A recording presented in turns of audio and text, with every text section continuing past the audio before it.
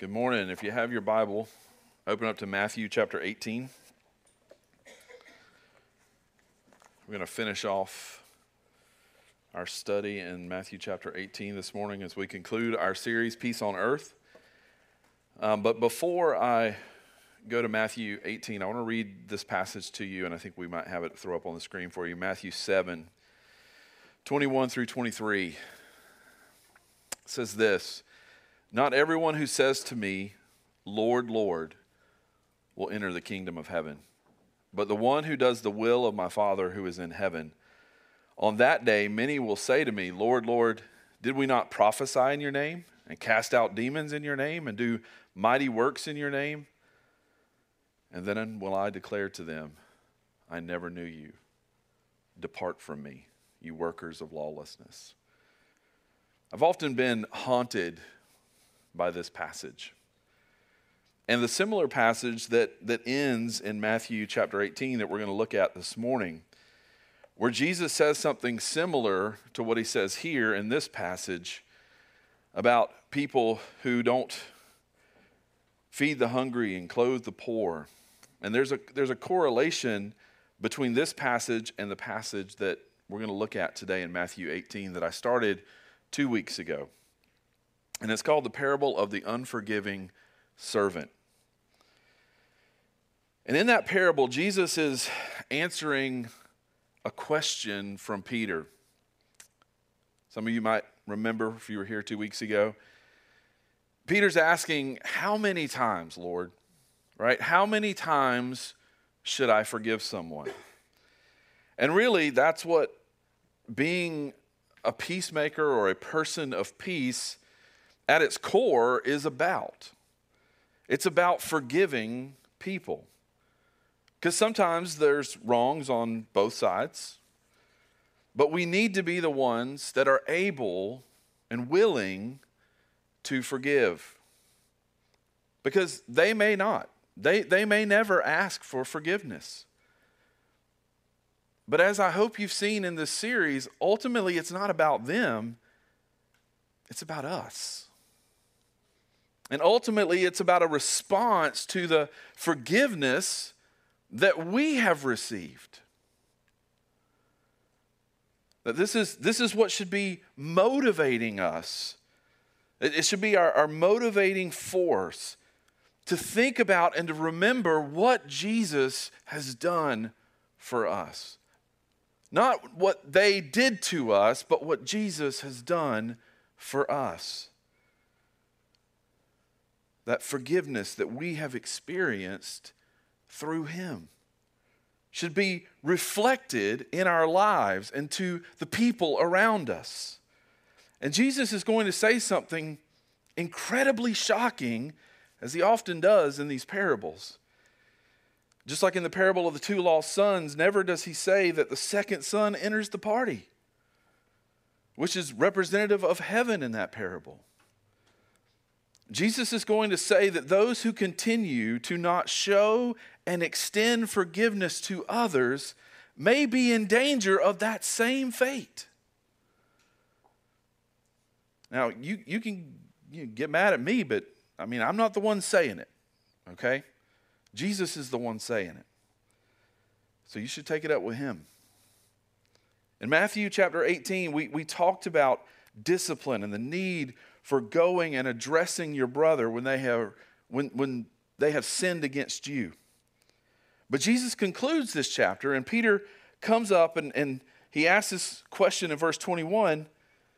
Then Peter came up and said to him, "Lord, how often will my brother sin against me and I forgive him? As many as 7 times?" And Jesus said to him, "I did not say to you 7 times, but 77 times. And this is Peter coming up, and you have to understand just really quickly a little bit of Jewish history here. Because that's what a rabbi would often teach, is that if a man commits a sin or a transgression against you, the first, the second, and the third time he is forgiven. But the fourth time, he is not. Right? So this is the rabbinic tradition that Peter would have grew up with. That yeah, if somebody sins against you 3 times, you forgive them. But on the 4th time, you say, "Phew, I'm done with you," right? I don't have to deal with you anymore. I don't have to forgive you anymore. The Mishnah was even stricter. It says if a man said, "I will sin and repent," and then sins again and repents, he will be given no chance to repent for transgression that are between a man and the fellow. So in other words, you get one shot. And if you blow that one shot, then there's no more forgiveness for you. And not only that, but the Day of Atonement, it affects atonement only if you've appeased your brother. So there's this idea in Judaism that that's the culture that Peter is in, that's the world that he lives in, that you may forgive the person the first time that they come to you and they confess and they say, "I'm sorry, here's what I did," and you would forgive them. And then a month goes by and they come back to you and they confess again and say, "Oh, I did it again, I'm sorry." Well, you would forgive them again. 3rd time, same story. Say sorry. But after that, I'm no longer bound to forgive you. I'm no longer bound to extend forgiveness to you. So we have Peter asking this question in light of this cultural background. And basically, I want you to notice how generous Peter's being. Right? He doesn't use the standard rule of 3 that a rabbi would have used. He doubles it and adds 1, right? He's like, not 3 times, but 7 times. Like I'm gonna double it, and like just for good measure, I'm gonna throw 1 more in there. 7's a good number, right? So that's Peter being generous about forgiveness. And if a person comes and asks forgiveness 7 times, then on the 8th time, I really don't have to forgive them, right? Right? I'm off the hook after 7 times because, I'm being so generous here, Jesus. And to this, Jesus replies 77 times.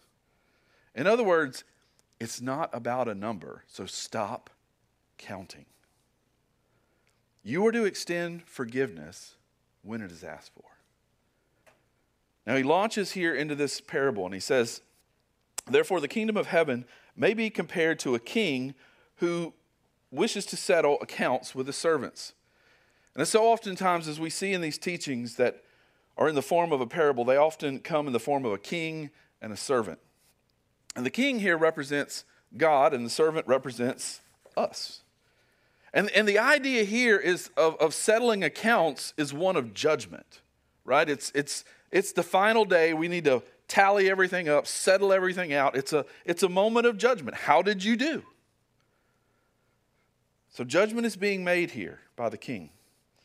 And he began to settle debts. One who was brought to him owed him 10,000 talents. And since he could not pay, his master ordered him to be sold, with his wife and children and all that he had, so that payment could be made. Now, a couple of things to understand. One, Jesus is using, here in this passage, the largest single word for a number that the Romans had. The largest single word for a number that the Romans had. They're bigger numbers, don't get me wrong, but as far as a single word that the Romans had, this was as big as it could get. Okay, so understand, Jesus is just trying to say, this is a massive debt. It's an unfathomable number when it comes to money. Estimates nowadays would put it anywhere between 1.5 to 2 billion, all the way up to $100 billion. So in context, this is a governor who is a tax collector for an entire region. He took all the tax money and he never gave it to the king. He just kept it for himself, right? And so the king's saying, "Hey, it's time to pay up. It's time to settle the accounts. Where's all my tax money you've been collecting?" And this debt is so huge, there's no way he could possibly pay it back. It's impossible. It's just never going to happen. Verse 26, so the servant fell on his knees, imploring him with a ludicrous request. "Have patience with me. I will pay you everything." How in the world is he ever going to do that? Right? This is an amount of money that is so insane, it doesn't matter if he worked the rest of his life. He's never going to earn this much money. He's taken all this money and blown it apparently. He doesn't have it to pay him that. We know that at least. And there's no way he's ever going to gather up this amount of money in a lifetime. It is a ridiculous request, asking for more time.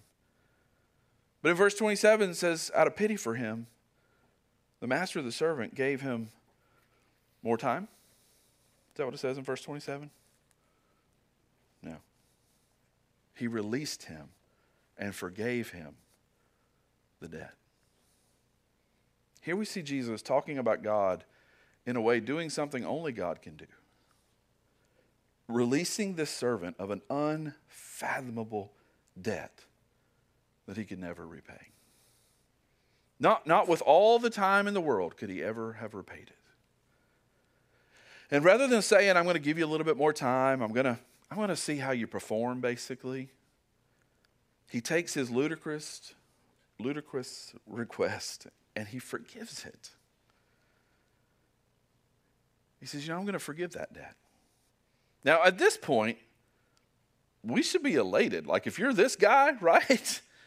I mean, like this, the whole world just got lifted off of your shoulders.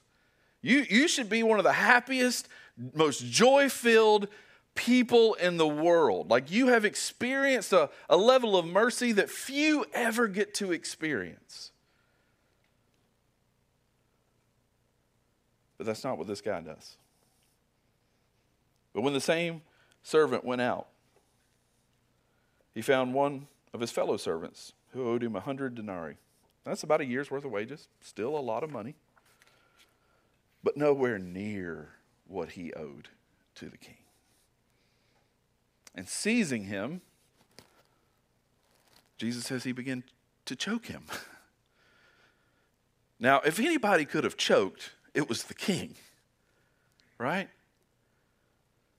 But even the king didn't do that. Here we see the servant who's choking his fellow servant saying, pay me what you owe. And so his fellow servant falls down and he pleads with him. Right? Have patience with me, I will repay you.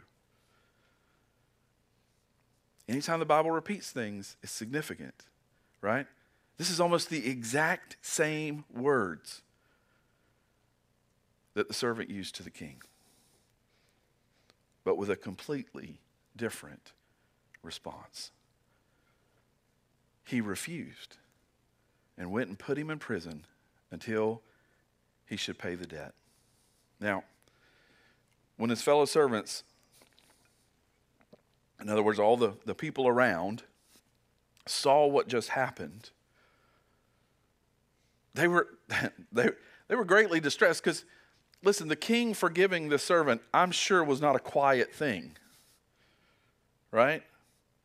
And so they know what's happened to him, and now they see him acting like this, and they're like, this isn't right. And so they reported to their master, the king, what had taken place. And then his master summoned him and said, you wicked servant. Notice that. Wicked servant. Why is he a wicked servant? What makes him wicked? I forgave you all the debt because you pleaded with me. You should have had mercy on your fellow servants as I had mercy on you. What makes a person wicked is receiving forgiveness and then not extending that forgiveness in this parable. Verse 34, and in anger his master delivered him to the jailers until he should pay all his debt. So also my heavenly Father will do to every one of you if you do not forgive your brother from your heart. Notice how Jesus ties Peter's question about forgiving in with that last word there, brother. Right? He's pulling it back. How many times do I forgive my brother? Okay, well, let's put this back. And I know this is a text that has been perverted and used by people from a Catholic tradition to try to create a concept of purgatory. But if you're really going to press the allegory this hard, that what we're talking about here is eternal punishment. Because there's no way this person can ever repay a debt while in prison. It just can't happen. And so if you're going to press the allegory or the parable here, again, the first servant has been sent to hell because of his unforgiving attitude. And this is the thing that Jesus says that I think for many of us is hard to hear sometimes. Jesus is basically saying to us that this person never truly experienced forgiveness. He never truly appreciated the mercy that was extended to him. He took the personal benefit of no debt, but he never experienced the mercy that was shown to him by the king. And that's evidenced in the way that he treats other people. So this is a person, if we're going to use the term Christian, was a Christian in name only. They may have come to church, they may have practiced and tried to benefit from the principles of Christianity, but they were never truly a Christian. And the way you know it is because of how they treat others, how they treated the people around them.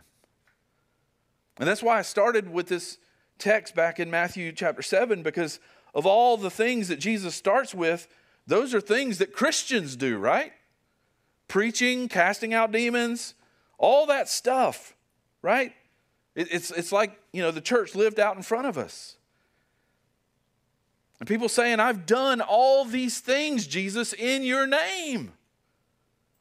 And yet Jesus says, depart from me. I do not know you. And this is one of those reasons why that scenario that he talks about in Matthew 7 may happen. For those who are in church, grew up in church, or maybe you came to church late, whatever, but you've never experienced the mercy that God has given you. Because here's the thing, guys. Mercy experienced will produce mercy demonstrated. Mercy experienced will produce mercy demonstrated. It has to. Otherwise, it was never experienced. And this is what Jesus is saying here. If you don't get it, if you don't understand the mercy that was extended to you, you can't possibly then extend it to others. You're going to be unforgiving. You're going to hold grudges because you've never experienced the mercy. You've never experienced the fullness of the forgiveness that has been extended to you. And some of you may be struggling with your testimony because you're not receiving the mercy of God, because you're not allowing God to give you that mercy. You're trying to do the Christian life yourself. Maybe you're trying to be a good Christian. Heck, maybe some of you are even trying to suffer well. You may be trying to do all these things that you think you should do. And because you aren't experiencing His mercy, there's no way for you to demonstrate mercy to others. Instead, it's just turned into anger. And maybe that's where some of you are this morning. You've never really experienced this mercy that God has given you. And that's why you struggle with unforgiveness. That's why you struggle with forgiving the people, the other people in your life. Because you've never really experienced this mercy that God offers. You may have enjoyed some of the benefits of Christianity, right? Some of you hear me all the time. I'll tell you, your friends affect the direction and quality of your life, right? That's based out of Proverbs. That's a good Christian principle. And listen, if you hang around with people who are successful, chances are you'll reap the benefit of being successful. But that doesn't mean you're a Christian, right? Like we can take all of these principles that we find in God's word and we can try to apply them in our life, but that's not going to make us merciful. It's not going to make us forgiving. Yeah, you can reap some benefit from that, but ultimately lose your soul. Because you've never really experienced the mercy of understanding how the grace that has been extended to you because of what Jesus Christ has done for you. See, the individual who has experienced God's mercy and has received this forgiveness has humbly entered into the kingdom of heaven. And all the former values of this world just got turned upside down because of this. I no longer need to be on the top. I no longer need my opinions to be heard. They no longer need to be the most important thing in my life. I can set all myself and my thoughts and my opinions to the side for the sake of others. Remember, this whole conversation started back in verse 1 with a conversation about who's the greatest, right? Who's going to listen to me? You putting me in charge, Jesus? I get to sit at your right hand, right? This is where all of this conversation started. And Jesus is bringing it down and just totally flipping it upside down. Jesus is like, you guys don't get it. You're not getting what I'm saying at all. It's about to be all turned upside down for these disciples, right? Something that they would later understand as they would watch Jesus being nailed to a cross, the Savior of the world, the Son of God, dying by the hands of men. That's messed up. That's backwards. If I'm God, that's not happening. I'm going to tell you that right now. Right? But yet, that's exactly what happened. There wasn't this triumphal entry into Jerusalem and he would be ushered up to the throne and seated on the temple. No, he got death. And death at a cross.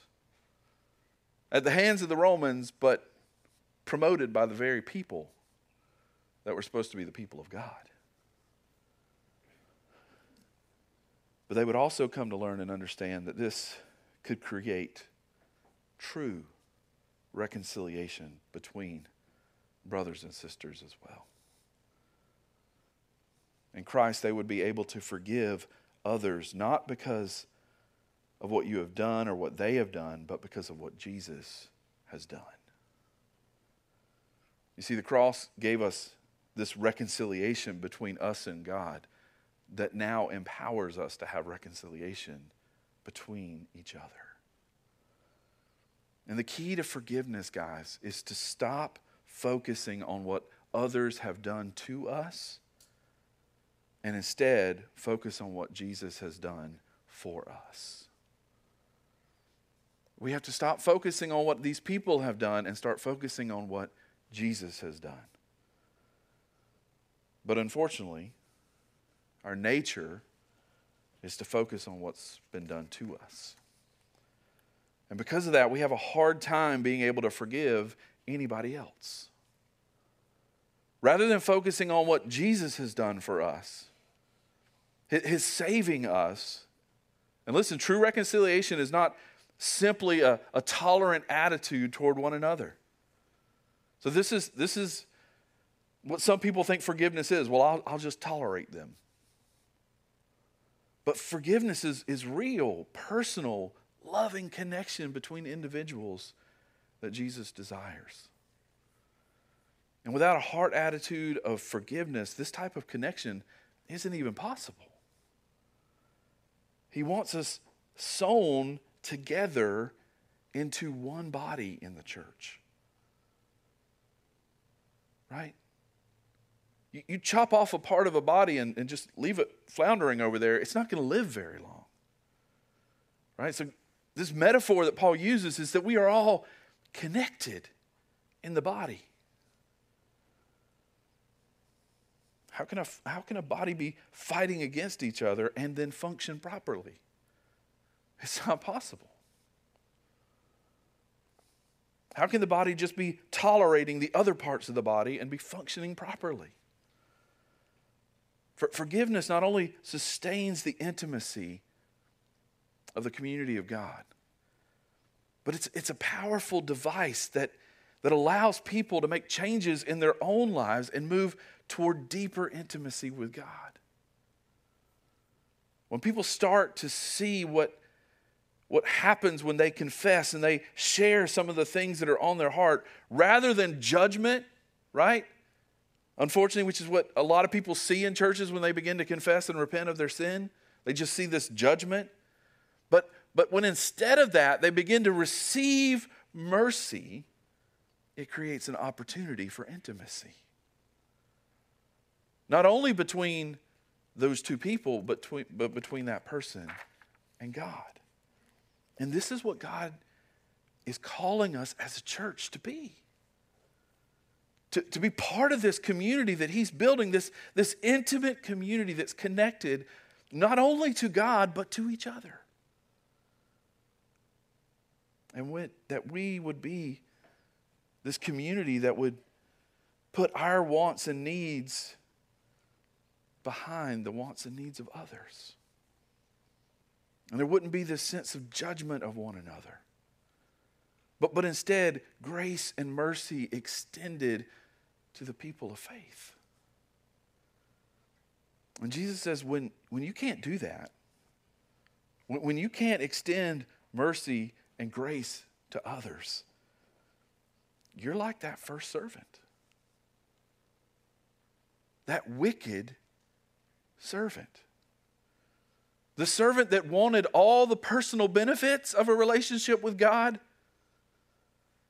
but their heart was actually never transformed. They wanted the benefits without the intimate relationship. And they were never given a new heart, and they never changed. And this is why I say as a church and as a group of people gathered together that most of us would call yourselves a Christian, that we are in real danger here. And that we need to heed the warning that Jesus has given us so that we don't become like those people in Matthew 7 that I started with, because we won't extend forgiveness to others. In closing, I just want to apply this practically to our life. We see a couple of themes emerge in this parable. Three really big themes, I think. One is God's boundless grace. I hope you see that this morning. I hope you see what is being forgiven. This person had no hope, no chance of ever repaying. And yet, not only did God give him more, He didn't just give him more time, but He said, I'm willing to forgive it. I hear your request, and I'm going to go a step farther. I'm going to do more than you even dared to ask me. Right? Because the servant didn't even dare to ask for the forgiveness of the debt. That's crazy. It's crazy just to give him more time, because he still would have never paid it back. But God says, I'm going to forgive it. The second big theme, so one, we see God's boundless grace. But second is the absurdity of spurning that grace. The absurdity of spurning that grace. So how do you spurn that grace? Every time you don't forgive others. That's what you're doing. You're saying, you know what, Jesus, I know you've forgiven me of a lot, but it's not enough for this. They really made me mad. Right? They stole money from me. And maybe that very circumstance played out in your life this week. You were cheated by somebody. What are you going to do? Are you going to be angry? Are you going to be unforgiving toward them? No, why? Because I know what I've been forgiven of. It has nothing to do with them. It has nothing to do with me. It has everything to do with Jesus. Now here, and let me clarify, lest someone take this and run with it and say something that I didn't say. You still pursue justice, okay? They stole from you, you call the cops. They hurt you, you call the cops. We still pursue justice, but I can forgive them and call the cops. Does that make sense? Right? Because one is about me, the forgiveness part. The justice is about them and God, and they need to get that right. So I can do those things. This isn't just like, oh, I'm going to be a doormat. I'm going to let everybody walk on me. I'm not saying that. That's not what Jesus is saying either. Okay?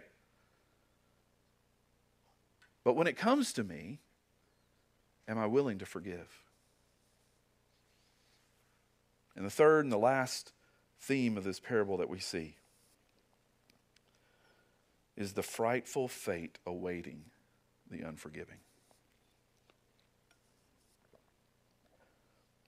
And if this is something that you struggle with, if this is something that you can't seem to get yourself to forgive others, listen, because I love you this morning, I want you to understand how dangerous it is to live in that state and call yourself a Christian.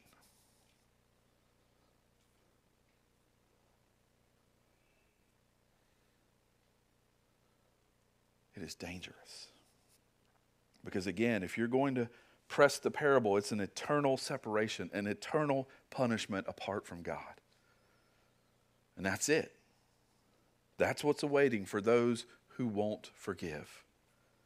And I don't want that for any of you. And so, like Jesus, I want to warn you. I want to caution you. I want to shake you and say, wake up. Don't be a wicked servant.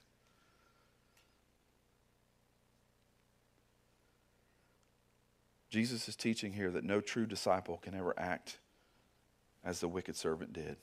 We can't be disciples that never produce or extend the forgiveness that we have received.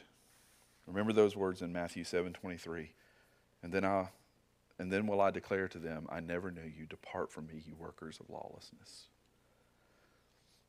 Jesus teaches more about this on the Sermon on the Mount as well. I would encourage you to read that this week. Many people in Christian circles are in danger of the judgment because they refuse to forgive fellow believers. They refuse to speak kindly to them. They refuse to cooperate with them. They refuse to accept their confession and repentance. In counseling, I've often discovered that people's unwillingness to forgive, that lies at some of the deepest issues of the heart and creates all kinds of personal problems in their life. They come to me with this long list of other issues that they want dealt with, but the more we dig into it, at the root of it, it's just unforgiveness. And the pain of that unforgiveness creates all of these other problems in their lives. And Jesus is declaring that if people live in a state of continued unforgiveness, they may exclude themselves from eternal life with Him. Because it's showing that they've never truly experienced the mercy and grace that was extended to them by the Father. The only way we can know that is it being evidenced into how you treat others. Remember, mercy experienced will produce mercy demonstrated. So why is it so important? Why have we spent 10 weeks on this topic of peace? Because it's evidence of the fact that you have received the peace of God. It's evidence that you are a believer. And if you never received that peace, it is impossible for you to extend that peace. All of the principles I've talked about for the last 9 weeks, you can try your best. But apart from God, they will come to nothing. You will end up bitter and angry and more frustrated because you've never experienced the peace, the mercy that has been extended to you. Oh, but once you've received that peace, it's going to be demonstrated in the way you treat everyone around you. It's going to be demonstrated in the way that you love and serve other people. So where are you at this morning? As we pray in a minute, I want you to ask the Holy Spirit, search my heart. What is it that I'm holding on to? Who is the person that I refuse to forgive? Maybe for some of you, it's your family or your abuser. And you just decide, you know what, I can't go there. Jesus has gone there.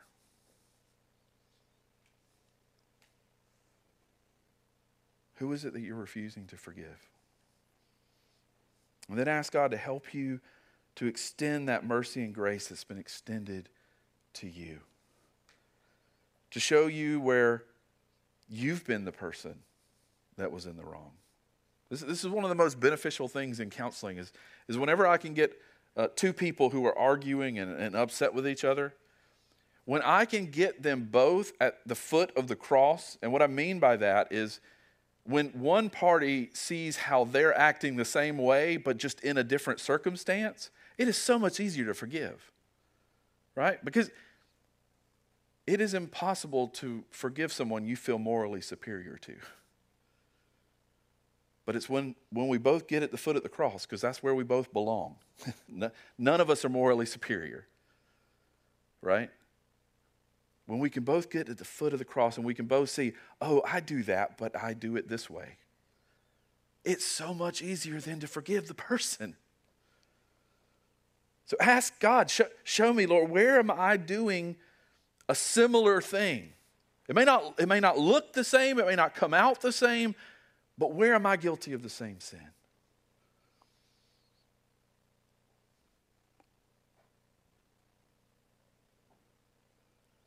So that I can forgive the people in my life. Let's pray, Father. I pray you will search our hearts this morning.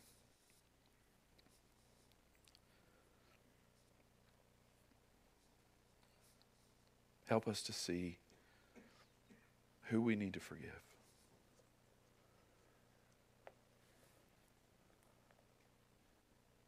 And again, forgiveness doesn't mean not pursuing justice, Lord. You are a God of justice.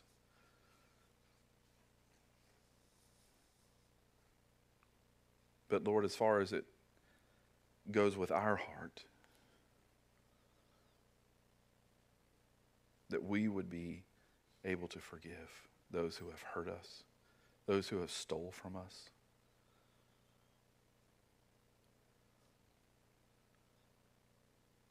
Lord, help us to never be like this wicked servant, wanting all the benefits, but none of the relationship.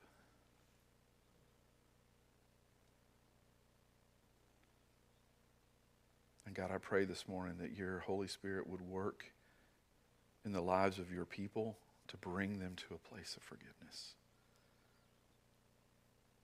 And Lord, for those here this morning that may be a Christian in name only, Lord, I pray your Holy Spirit would draw them to yourself.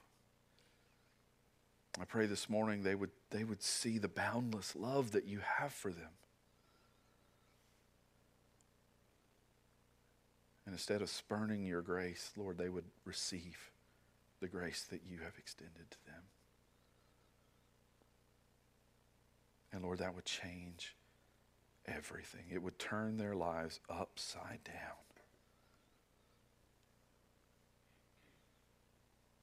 As they pursue a relationship with you.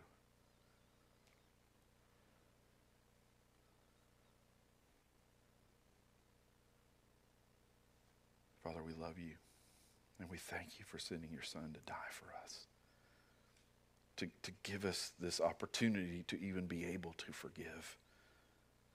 It's only possible because you forgave us first. When we were wicked and enemies of you, you chose to love us, and you chose to forgive us. Help us to live a life that reflects that every day.